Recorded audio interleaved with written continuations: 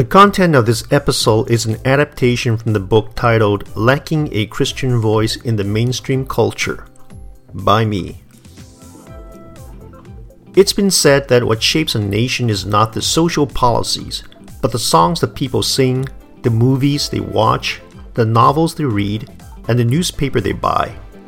In other words, artists from Springsteen to Lady Gaga or Adele, or maybe Jay-Z and Kanye West, have more to contribute to shaping how we think and behave than our senators and congressmen.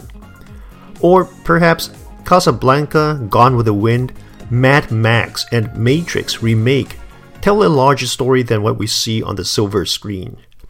As much as many artists would say their work merely show what's already out there, I tend to think art takes a larger role in shaping our world. When Bob Dylan asked, "How many times can a man turn his head, pretending he just doesn't see?" that was not only his question, it became the question of that generation.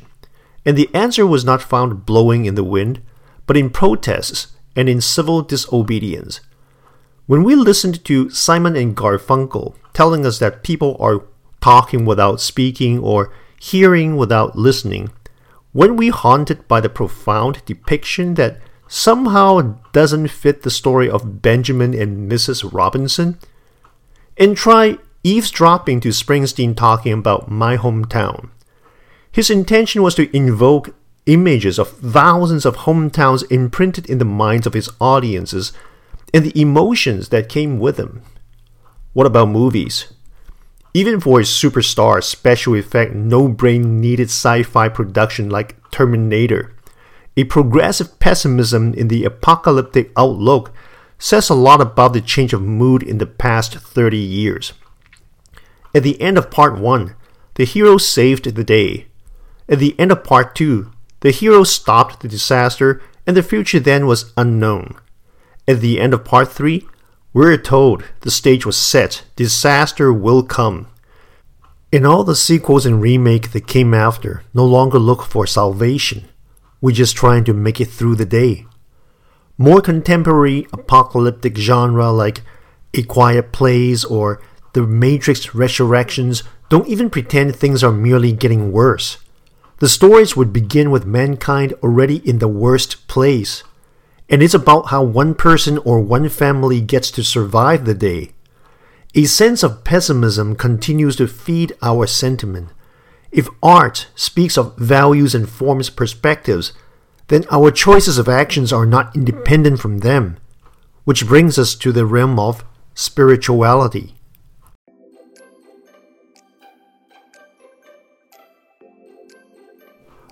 Art is never a foreign subject to Christianity.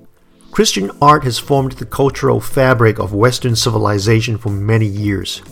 Think of the magnificent work of Michelangelo in the Sistine Chapel and the legendary painting The Last Supper by Leonardo da Vinci. They stirred the souls not only of the medieval but also of the contemporary. Students of classical music continue to learn Bach today, but do they know his music is deeply informed by theological concerns? Audience of Handel's Messiah may still stand for the section Hallelujah, but may not realize the lyrics of the beginning sections come straight out of Isaiah 40 in the King James Version. Readers of classics like Victor Hugo's Les Miserables, J.R.R. Tolkien's The Lord of the Rings, or C.S. Lewis's The Chronicles of Narnia would have completely missed the point, not to mention a lack of appreciation of the depth, if they did not grasp the Christian messages behind the stories. These literatures, visual and audio arts, captured the excitement of their contemporary, and we still celebrate the wonder and glory they represent. But slowly, that vigor of spiritual passion was gradually lost, to the point that it is no longer remembered. Christian classics shine in history not only because the artists were masters. It is also because the art created were faith expressions that often reflect the heart and mind of that generation. Consider the architecture of cathedrals and basilicas of the Roman Catholics. The Gothic style of high ceilings did not merely coincide with the invention of flying buttress. The architectural design intends to convey the theological idea of a transcendent God. When the worshipper enters the cathedral, he immediately feels his own smallness within the majestic structure, with paintings of angels and saints looking down from heaven, and Christ, represented by the crucifix, positioned in the front center, to whom he pays homage. Medieval priests saw the cathedral as miniature of the created universe, which supreme beauty is based on perfect proportions and ideal numbers, designed by God, the divine mathematician. Take the Notre Dame in Paris, for example. This beautiful cathedral was built according to the biblical measurement of the Solomon Temple, as instructed in the Old Testament. Another treasure of France, the Amiens, adopts the dimension of the New Jerusalem described in the book of Revelation. The engineers understood their work as building some kind of heaven on earth, a media combining both vividness and mystery that transports the mind of worshippers from their daily lives of toil to the lofty heights of eternity, forming the aspiration for heaven in the mid-centuries. Was that too abstract? Then consider the impact of the Wesleyan hymns on the English movement Romanticism and the First Great Awakening in America during the 18th century. Charles Wesley, together with his brother John, were towering figures of the Methodist movement, which forms the foundation of American evangelicalism. Quoting from Wesley's contemporary on religious music, church historian Mark Knoll tells us that his hymn is "The Ordinary Man's Theology." Instead of falling prey to the pretentious formalism adopted by the neoclassic style of his time, Charles Wesley was like a man broke free from literary chain. He addressed directly the love and passion of his personal Christ, understood by the common men and women, therefore injected life and vitality to the church. It was this revolutionary moment of art and literature that allowed him to write hymns that shine forever.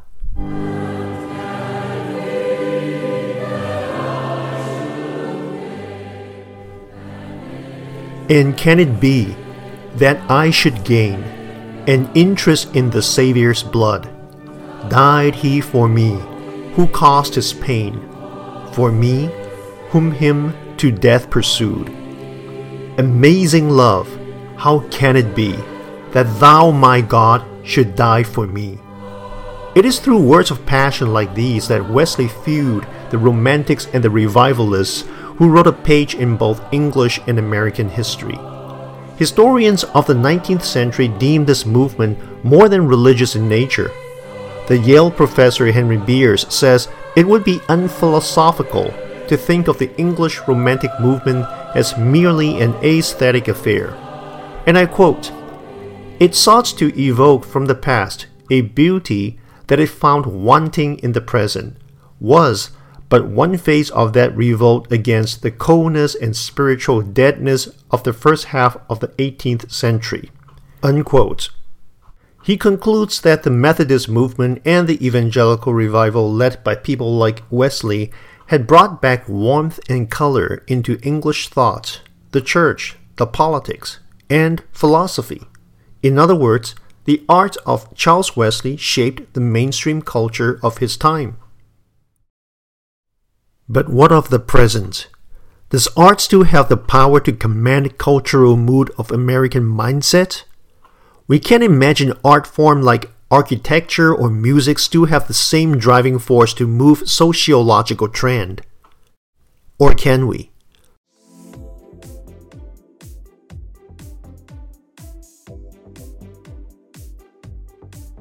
It has been argued that the sitcom Will and Grace shifted the American perspective on gay and lesbian that ultimately led to legalizing gay marriage.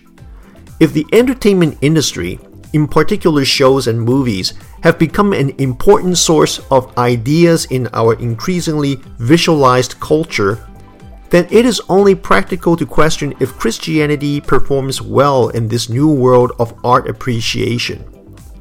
In terms of the attitude of the church towards Hollywood, theologian Robert Johnston from Fuller Seminary describes 5 responses that the church has adopted over time: avoidance, caution, dialogue, appropriation, and divine encounter. Although we still find all of them in the mix, Christianity has largely moved from avoiding to engaging, and most would agree that more serious discussions on motion pictures have become common. Tony Campolo, for example, in his foreword to Gareth Higgins's How Movies Helped Save My Soul, compares the author's approach to movies to what Soren Kierkegaard calls indirect communication. And Johnston plainly calls movies modern-day parables. In his book, Real Spirituality, he has a very interesting reference on what Sally McFague once says, and I quote, "If theology becomes overtly abstract, conceptual, and systematic, it separates thought and life, belief and practice, words and their embodiment." Unquote. On the other hand, Jesus' parables always integrate them. Therefore, McFague believes that these parables should be used as models for theological reflection. Now, this is the crosspoint of film and theology. If stories and parables are models for theology, then we should rethink our modern-day storytelling on the silver screen.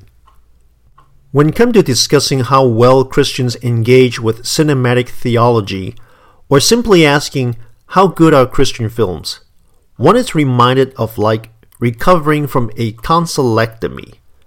It is painful, but you get to eat all the ice cream you want. Christian movies appeal to Christians mostly because of the selected themes and messages. In other words, we like them because they say what we want them to say. That's the ice cream part. On the other hand, Christian movies often lack a sense of realism. Rather than depicting what real life looks like, they paint a facade of what they want you to hear. When the late Eugene Peterson was still with us, rock singer Bono of U2 visited with him, and they talked about Psalms, art in the Bible. And both agreed being authentic in art is significant. Peterson described Psalms in its very raw terms as he reflected on this Old Testament book. It's not smooth, he says. It's not nice. It's not pretty.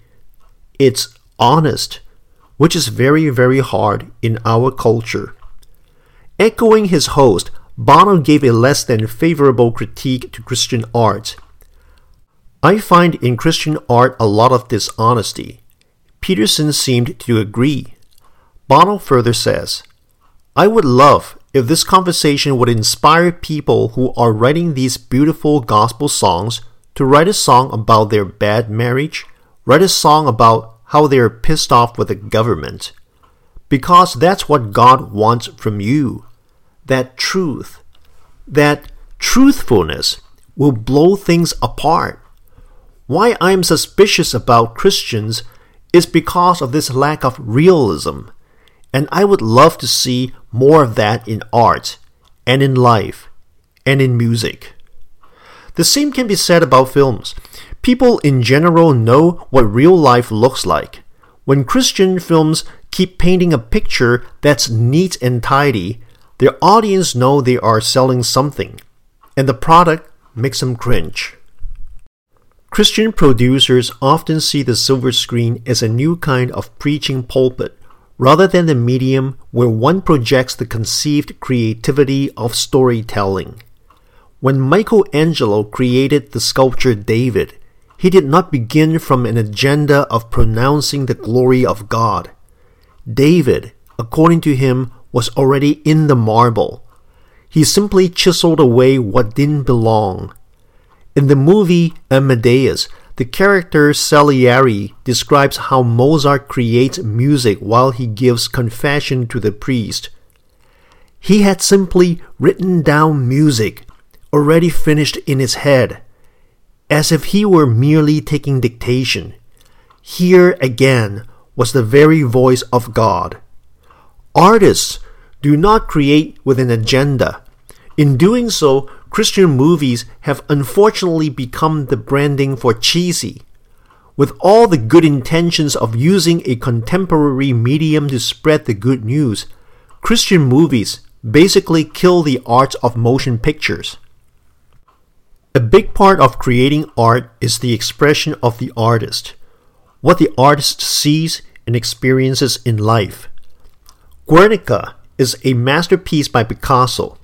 This modern art icon is dubbed the Mona Lisa of our time.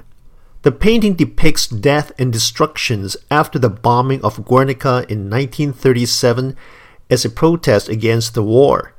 It continues to be one of the most important works of Picasso. From this perspective, I suppose my questions for Christian artists would be, what do you see?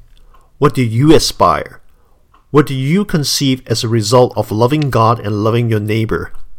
What is your experience in the darkest hour waiting for the morning light to come but seems like it is never coming? How do you fare in human sufferings while navigating towards a divine redemption? How do you deal with disappointment? What does God's love look like?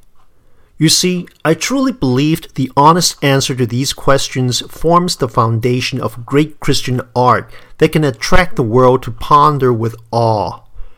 The real challenge is, do we have anything for show?